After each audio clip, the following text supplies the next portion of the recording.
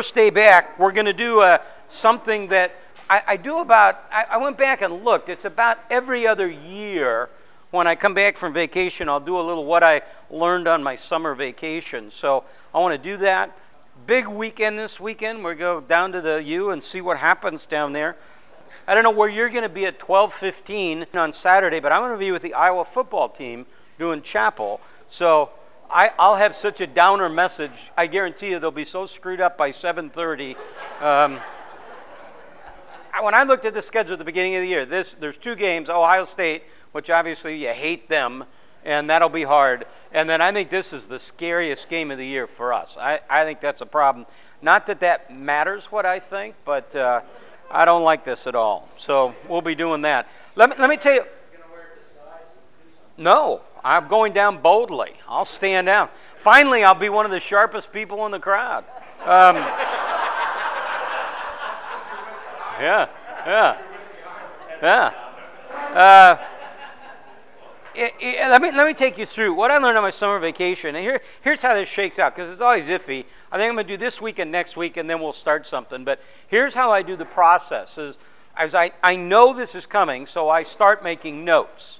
So it'll sometimes even start really when my brain's engaged. I might not quite be on vacation yet, but I'll start making notes, and then toward the end of the time, then I'll just take them, put them in order. And what will happen is I'll see an ad, or read an article, or see a clip on TV, or watch an event, and it makes me think of something to come back and relate to you. Well, about 2 months ago, well, longer than that now, maybe 3 months ago, I got an iPad. Now, I am personally, and I'm not a tech guy, but you don't have to be Apple's tech for you. And so I really am into this thing. And so what I did, one of the great things about the iPad, for me, are the note-taking sections. When you turn the iPad horizontally, the keyboard is so big, it's just easy to take notes. So I just took notes all through it.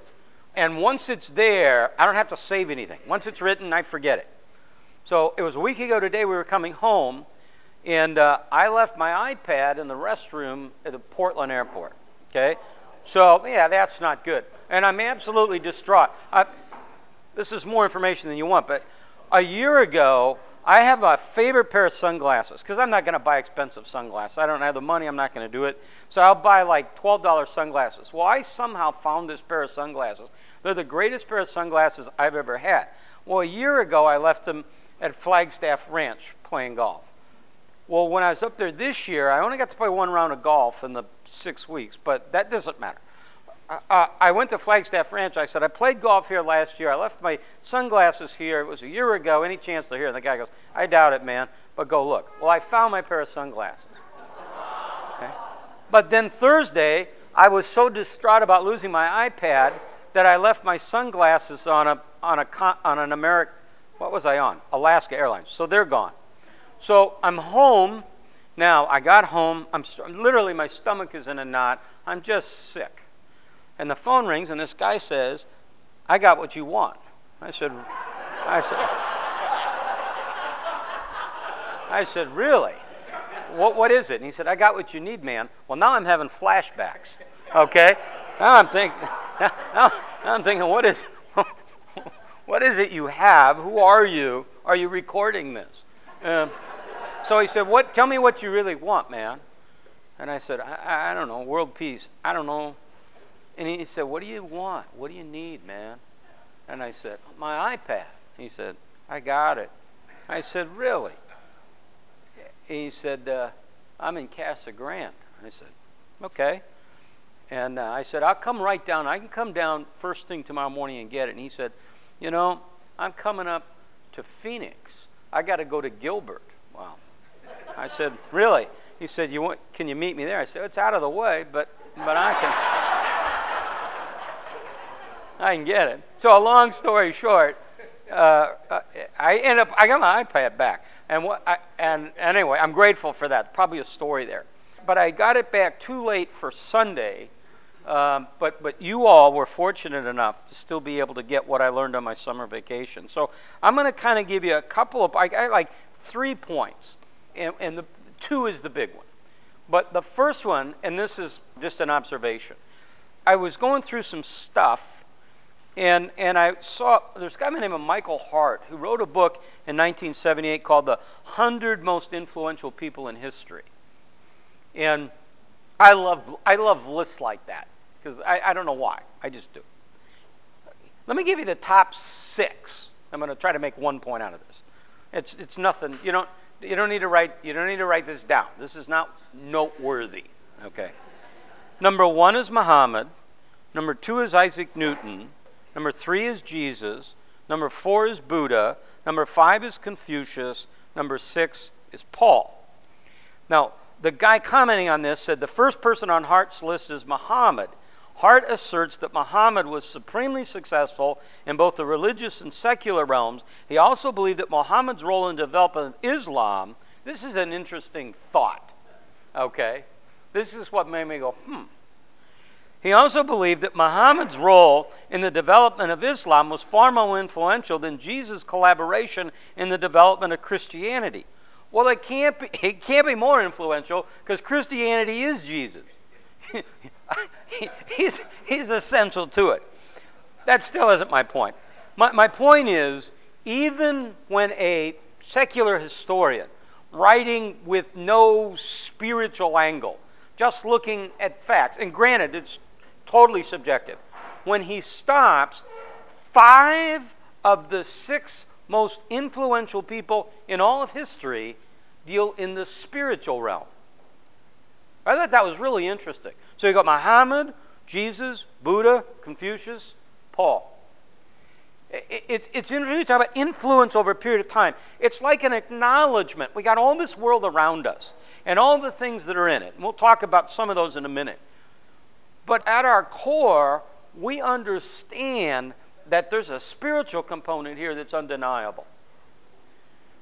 That even if you cut me slack on the term, your ducks in a row, even if you line things up, at the end of the day, you look at your ducks and go, something's wrong.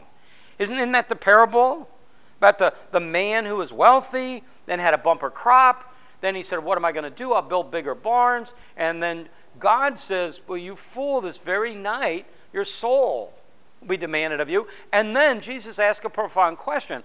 What does it profit a man if he gains the whole world? He wins the game on Saturday. Okay? He gets everything. What does it profit a man if he gains the whole world and loses his soul? If I were to flip it around, I'm doing this, I hadn't thought about this till now. If I were to flip that around, I could phrase it this way, kind of negatively. If I gain my soul, does it matter how much of the world I have? Now, I understand the battle in that. Trust me. Because I live in this really real world. One of the things that happened, I'm going to talk about maybe next week, I don't know, on summer vacation, is I just was exposed to all this pain around me. Not just in my family. Take my family out of it. How many people are hurting? You know, the unemployment rate in the United States is twice the unemployment rate in Mexico. The economic pain of those who are underemployed, you got this, right? You guys read the paper. It's like 17, 18% of underemployed, unemployed, those that have quit working. That's a lot of people with huge ramifications. So, point 1, even secular people understand that the soul, the spirit, something inside of us bigger than us is all around us. Here's the big point for the day. I want to take 2 shows, bring them together. This will be masterful if it works. FYI, it didn't work yesterday. Okay, so get that bar as low as I can get it. So here you go. So here's Group A. I'm going to just pick one. I'll give you 3 shows that I watch periodically. So you got Antique Roadshow, American Pickers. Have you seen American Pickers? Those guys are out of LeClaire, Iowa, right outside of Davenport. And Pawn Stars. So if you take those 3 shows, we'll just use Antique Roadshow because that's the one most people are most familiar with. So, okay, Group A is Antique Roadshow. Group B is Fox News. Now, whenever I talk about this, because politics is so polemic, There's a whole bunch of people on Fox News I don't like. I'm neutral on some, but there's a whole bunch of them I just don't like. Okay? Not profitable to list them. There's one I love. This is my favorite. It happens to be I like Megyn Kelly too. And I really like Martha McCallum, but they're morning. They don't count. Okay? I'll tell you who I'm starting to like more is Greta. She just kind of asks questions. I didn't like her originally, but she just asks questions. She just grinds like a little lawyer, and she just like a little gnat. She never goes away. Here's who I like the most, and the good thing is you can get him for 2 hours, because you get him on Fox and you get him on Fox Business. I love Cavuto. I love Neil Cavuto. I love that. Okay?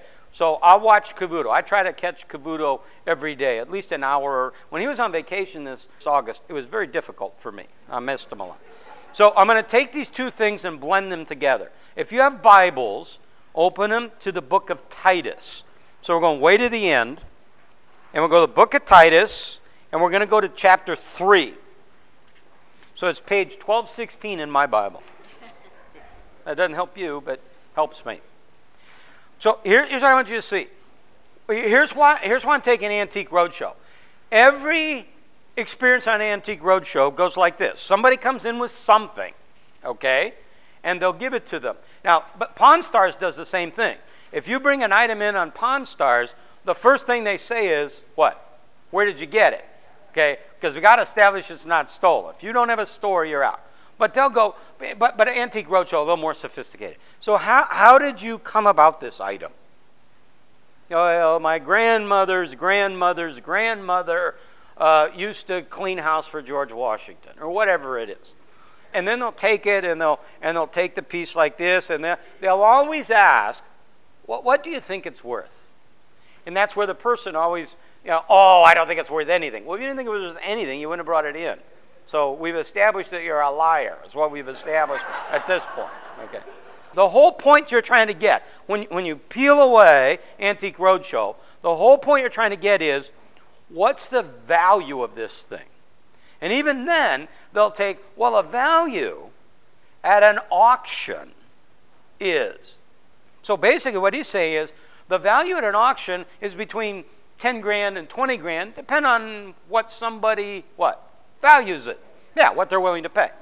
So that's one. I'm watching Fox News, and on vacation I did a lot of nothing. But 4 days in a row, 4 days in a row, either Shepard Smith or Megyn Kelly had a break where they led into the next segment with the phrase, "We have a story you won't believe." And they were all stories. One of them was, we've got a potential credit crisis coming. So everything's a crisis. I'm almost crisis-proof now.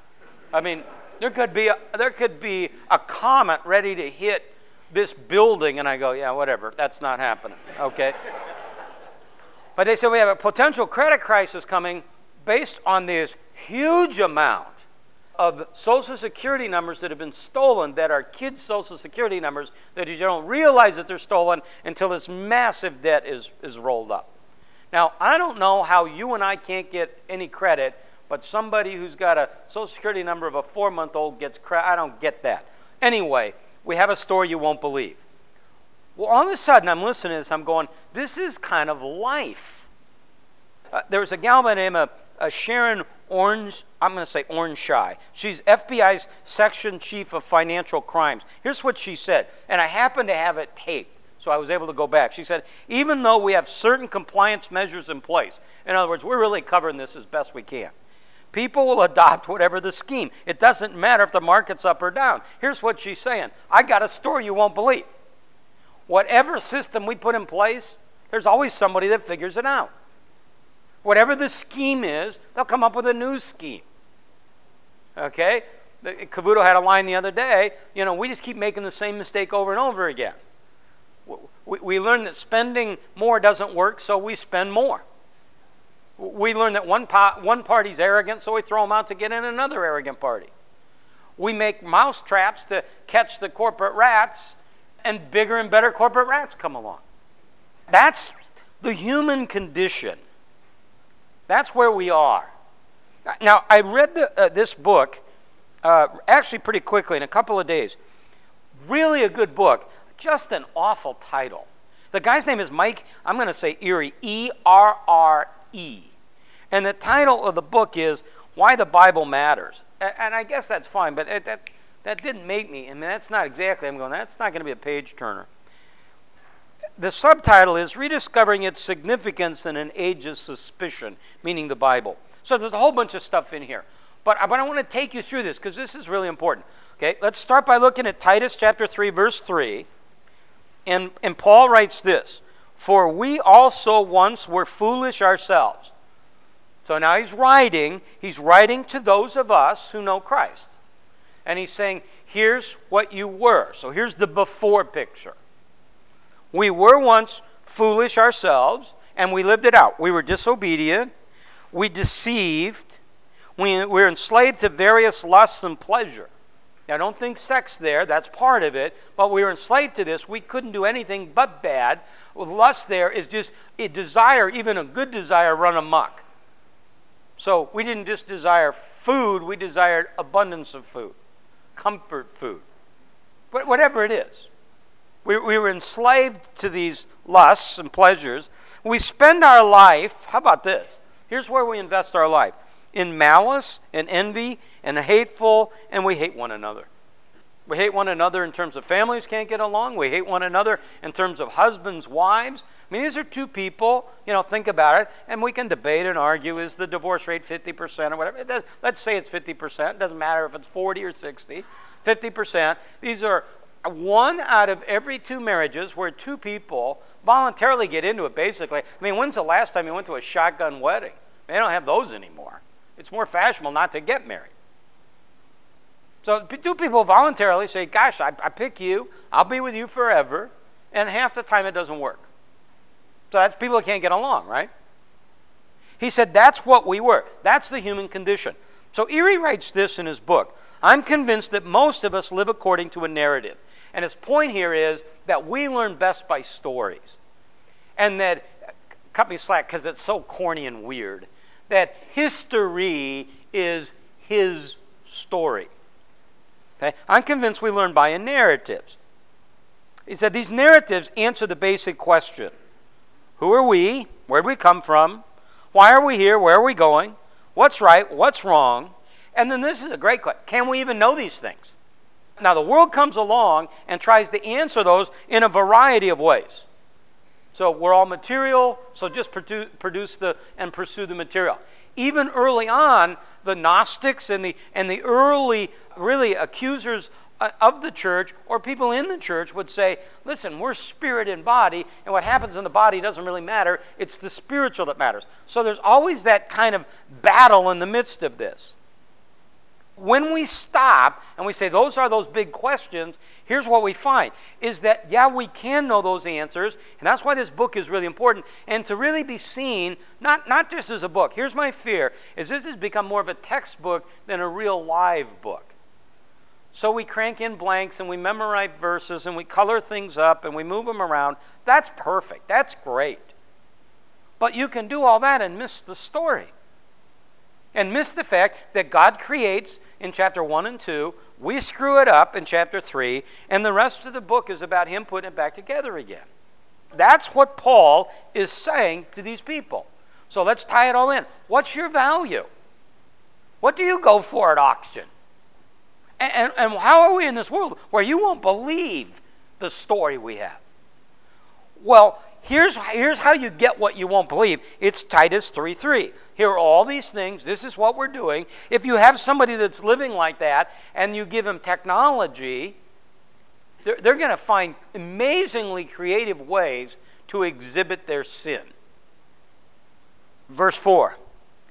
But when the kindness of God our Savior and his love for mankind appeared, he saved us, not on the basis of deeds, which we have done in righteousness, but according to his mercy, by the washing of regeneration and renewing of the Holy Spirit, whom he poured out on us richly through Jesus Christ.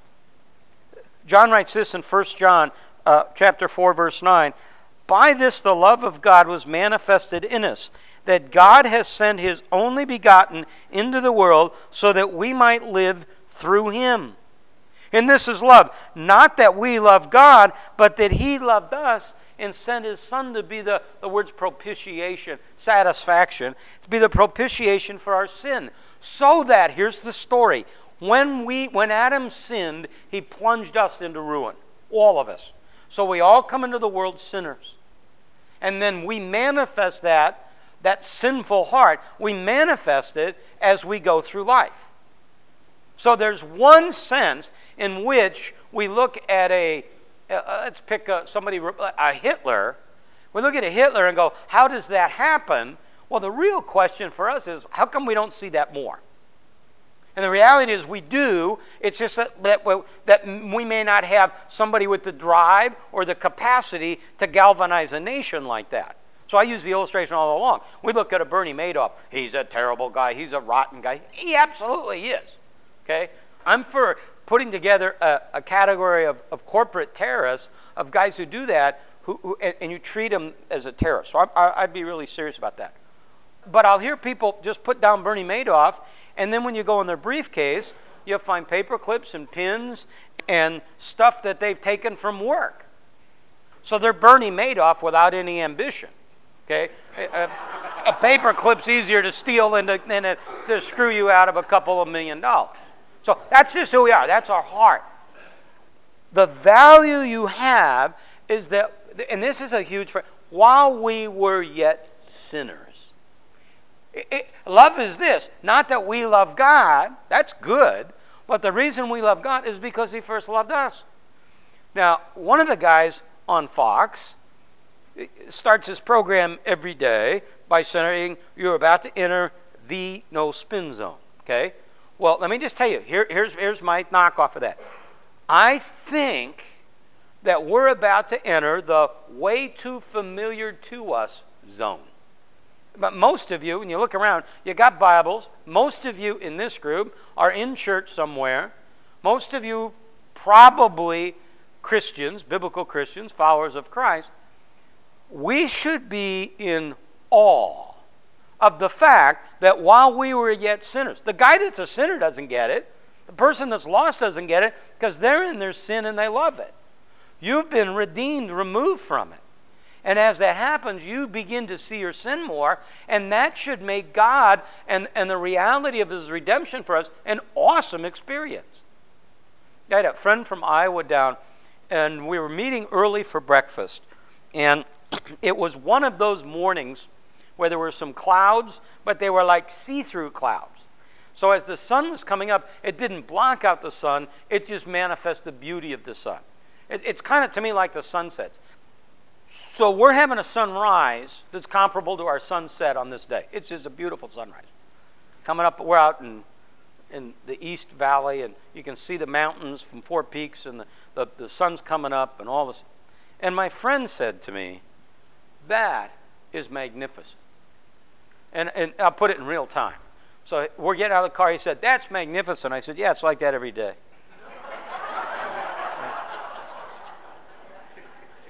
See what's going on there? All of a sudden, something becomes so familiar to you that you lose the reality of it. You lose the impact of it. And my fear is the only way to deepen that and rejuvenate that is to somehow have it in jeopardy. Now, you can't lose that salvation, so maybe it's my own sin. It's this amazing love that I understand. What's the value? What's your value at auction? God sent his son Jesus, who died so that you would have eternal life. That's your value to the one who created you. And he loves you. He keeps coming back to this idea of love. It's his love for us, not our love for him. Paul says it this way in 2 Corinthians chapter 4, verse 14. He's talking about this new creature, and we're ambassadors for Christ, and his prelude to that is the love of Christ compels us. So what's my motivation? Is it just discipline? Is it just get it done? we ended vacation at Cannon Beach, so I had a couple of days with nothing to do, but taught for 4 or 5 days. I can't remember. And I was talking about a variety of things. And one guy was just laughing. He was saying he is so obsessed with reading his devotional in the morning and doing his Bible study that he would acknowledge most days all he gets is through it. Doesn't get hardly anything out of it. This is a day to read 4 chapters in Numbers and 2 chapters in the Gospel of John and read from his devotional. He doesn't have a lot of time. And he said, I just am driven by getting through it.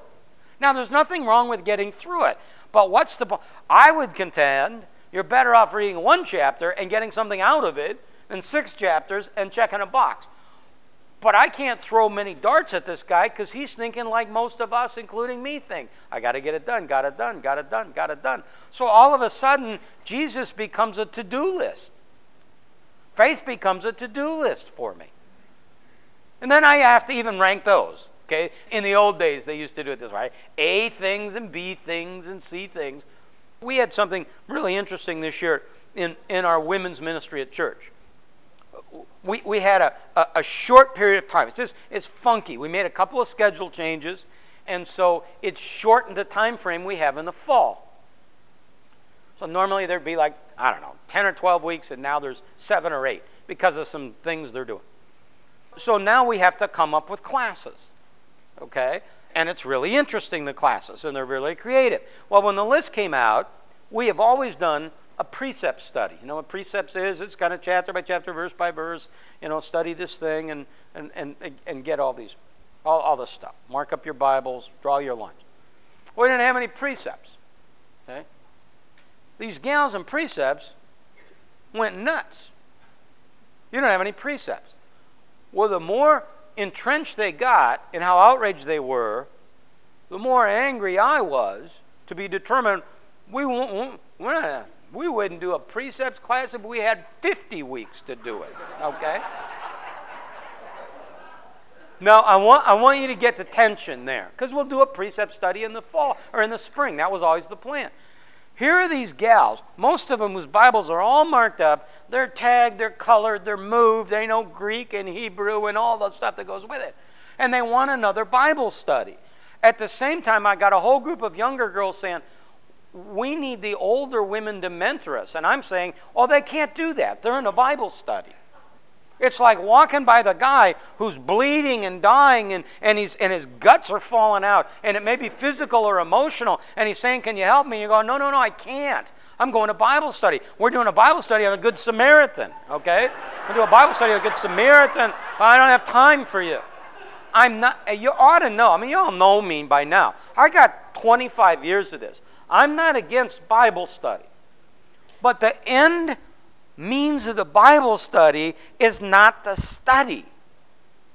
It's really important. Here's the phrases that I've used over the years. It's to transform my heart, to inform my mind, so that I live a radical life.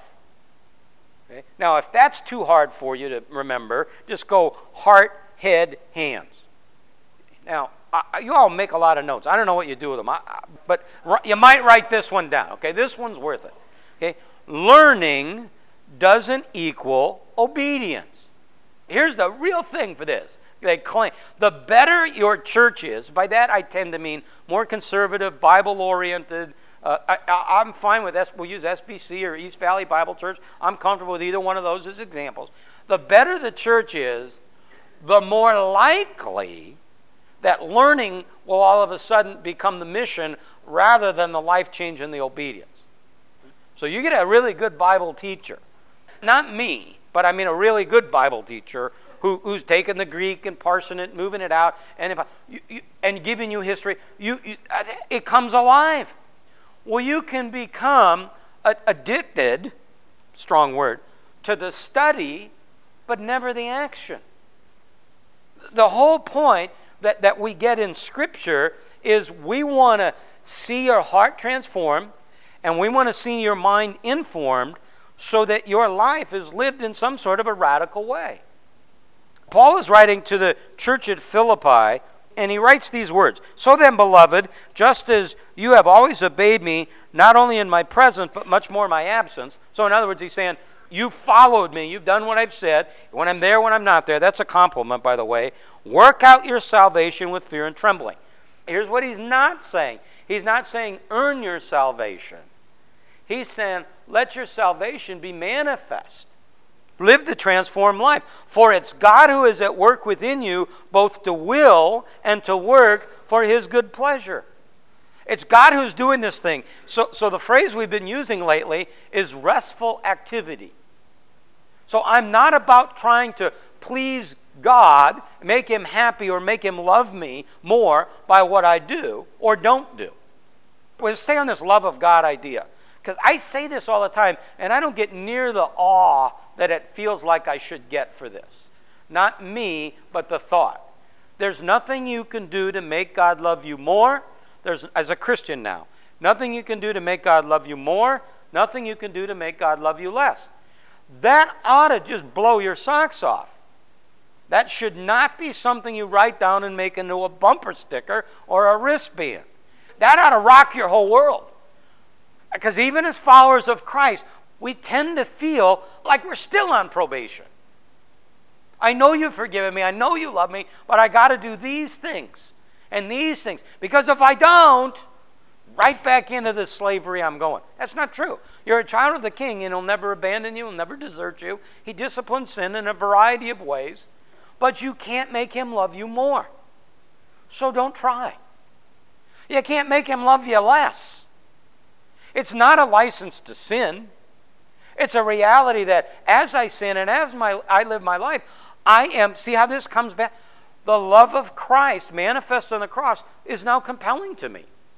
I'm not driven by the idea that there's this cosmic killjoy God who's out to destroy me if I screw up. Therefore, I won't screw up. I'm driven by the fact that here's this God who loved me so much, and that while I was still a sinner, he sent his son to die for me, and I don't know how to respond to that. Other than to say thank you, and to praise him, and to let that be the motivation that begins to transform my life. So I'm not conformed to this world, but I'm transformed by the renewing of my mind. And then my life changes. I was in a church service the other day, and the guy had a great phrase. Let us be who we want to be, and let us be who we really are. So the big, gigantic point for today is that one. What's your value? What do you go for at auction? Well, I don't know what somebody else would pay for you, $1.99. But Jesus gave his life for you. And I'm okay when you say there's a story coming you won't believe. We're almost to the point where I don't think you could shock too many people anymore. Here's the third point. And what I'm going to next week talk a little bit about work and vocation. So if you're sitting there going, well, I'm retired. No, by vocation, I just mean what you do with your life. How is that invested? I'll tip my hand a little bit because I got another point that I love. When I was on vacation, I saw an ad, but I was in a mindset to see it. I saw an ad that I'd seen before, but had missed this point. It's a DirecTV ad. I don't know if you've seen this ad, where if you're a DirecTV customer and you get a friend to sign up, you get $100. $100. I'm assuming it's a $100 credit on your DirecTV bill. So I don't know if you've seen the ad, but here's Tom. If Tom gets his friends to sign up, he gets $100. And then all of a sudden, all of the friends are there, but every head turns into Benjamin Franklin. Have you seen that ad? So every person becomes $100. So I'm thinking, how would it affect the way I treat people if I saw everybody as a $100 bill? If I saw everybody as what they can do for me. So I want to take the two ideas next week. I want to expand that one, and I want to expand this whole idea of vocation. I want to close in. I don't know. It's more personal, and I talked about it Sunday, and I want to talk about it in here just simply because it comes up all the time. But it was a week ago today that we came back to reality. So we're driving back from Cannon Beach, and And we don't rent a car anymore. They'll come and pick us up, which is nice. So we fly into Portland. If you've never been to Cannon Beach, Chamber of Commerce owes me, it feels like. If you've never been to Cannon Beach, I'm just telling you, it's a great, you can catch it like a 2 o'clock flight out of here on Thursday. You can be in Portland by 5. You can be at Cannon Beach by 8. There's only one place open. It's called the Driftwood. You can go there and get a really good burger. There'll be a game or something on. You can spend Friday, Saturday, let's say most of Sunday morning, maybe all the way in, get a late flight back, and when you come back Sunday, you'll feel like you've been away a long. It's a great place. So it's about a 80-mile drive. We're driving back into Portland last Thursday, and we're in the van. Susan's friend's driving. She's in the front. Susan's in the front, and I'm sitting in the back, and we're down to 2 lanes, and we're behind a logging truck. And we're coming up on this big hill. So we're just putzing along. And I'm in the back going out of my mind. Okay? You got to put it in context. I got nowhere to go. All I'm going to do is go to Portland and leave my iPad in the toilet. Okay? I'm not going anywhere. I got nothing to do. I'm not driving. I have no responsibility. All we're going to do is get to the Portland airport. You get through security of the Portland airport. Depends on the time of day. We got through, I would say, because they really were intense, I'll say 90 seconds. Okay? So we got through. There's just no wait. There's nowhere to go. There's nothing to do. We're putzing along. We're going about 10 or 15 miles an hour. And I look out to my right. And there's this beautiful canyon. Now, I break down because I'm not much like the Grand Canyon. I've been there once. Okay? We got there. I said, my golly, what a gully. I'm going to give you a spin on the Grand Canyon. And this will sound really stupid, but it's true, and it'll save you a lot of aggravation. It looks just like the pictures. It just does. When you get there, that's the first thing I thought. I thought, this is just like the pictures. Well, if it looks just like the pictures, you don't need to go there. It's not a profitable time, okay? Unless you want to meet Germans. There's a lot of Germans there. Okay? I look to my right, and I'm in this van, 10, 50 miles an hour. Here's this amazing canyon with this river, and I'm just struck by the beauty of it. Now, my mind is now fully engaged, and I'm thinking, I've now driven by that canyon 30 times anyway, 15 times in, 15 times out. And the only time I saw the beauty of it is when the semi was there to stop me and force me to look out. So it becomes this metaphor for life. It's everybody's battle. I think the younger you are, the deeper the battle, but the battle's there for everyone. Because I have all these things that I know are really important, and they really are. I have these things that I also know are important, but less significant, and the war rages for your time. So we were the other day, last Saturday, my son-in-law Tyler, about 2 months ago, said, the boys are going to play t-ball in the fall. I said, really? And he said, yeah. I said, when are the games? He said, well, Saturdays. Now, my first thought was, really? Because college football tends to land on Saturday. Their t-ball is screwing up my college football. And it didn't take me long to process and say, well, I can TiVo it. It's not the same, but I can TiVo it. So we went to the game, and Braden was playing. Braden's 4. Okay? He'll be 5 in November. But Yale's about as high as these tables. And Yale just turned 3. And Yale's been practicing with them, because that's how he's going to be. But he was really prepared. Okay, this is a game, buddy. You don't play in the games. But they didn't have enough kids, so Yale got to play. And there's a couple of pictures that Sarah got. One is Braden's first at bat. He ended up at first base, and it's a picture of him turning around and yelling at Susan, hey, Nana, did you see that? But there's a picture of Yale. The bat is about his size but weighs more. It's Yale's first at bat, And so he hits right-handed, so he's like this. He hits right-handed, and he gets it out here, and he can't hold it anymore. And the picture is here, and it's out. What happens after that is the momentum of this spins him into the... I don't think he ever got the... I guess they let him at first base a time or two. But he had no chance of getting to first base. He could not hit the ball and run. I mean, if he's going to hit the ball, he'd have to recoup, regather himself, and then get to first base. I mean, watching, he's playing... About the second inning, he got bored in the outfield, so whenever they'd hit the ball, he'd run in a circle and slide. I mean, I'm there, and he comes running. He's in the outfield, and he comes running over.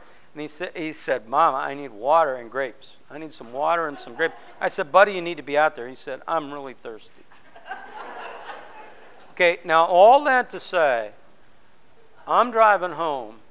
Well, I'm driving home and I'm saying, there's not an Iowa game I've ever seen that, other than maybe this weekend, okay, that I would trade for that moment. I mean, they play tonight at 5:30, and I can't wait. I'd rather watch that than whoever's in the World Series. What happened to us this time, and it's been about a year now, but it happened to me last year on vacation, is spending essentially 24/7 with Susan, is I saw how sick she really is. And I saw it again this time. So I've had a bunch of you say, how's Susan? The answer is it's really fluctuating. I just looked down and my phone went off and it said, feeling better today. It's just a day by day. It's just, she's really weak physically. I mean, yesterday I taught, and then I spent a couple hours at church. I picked her up. We went to the hospital to get some stuff. We went to the drugstore to fill it, and then we went and got lunch, and she was history after that.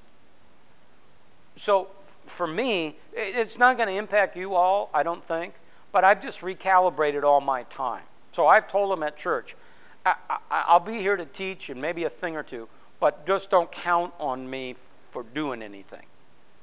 And there's nothing, by the way, there's nothing noble about this. I've had a bunch of people say, oh, that's so... No, it really isn't. I just happen to be in a spot where I can begin to do those things. And I'm fortunate to be there, because a lot of people might have the same sentiment I have, but life has not put them in a place where they can just disengage. Like I have the ability, first of all, I have the capacity to disengage. I care about almost nothing. And I have the flexibility to disengage because God's just put a bunch of people in there who frankly can do whatever it is I'm supposed to do better than me.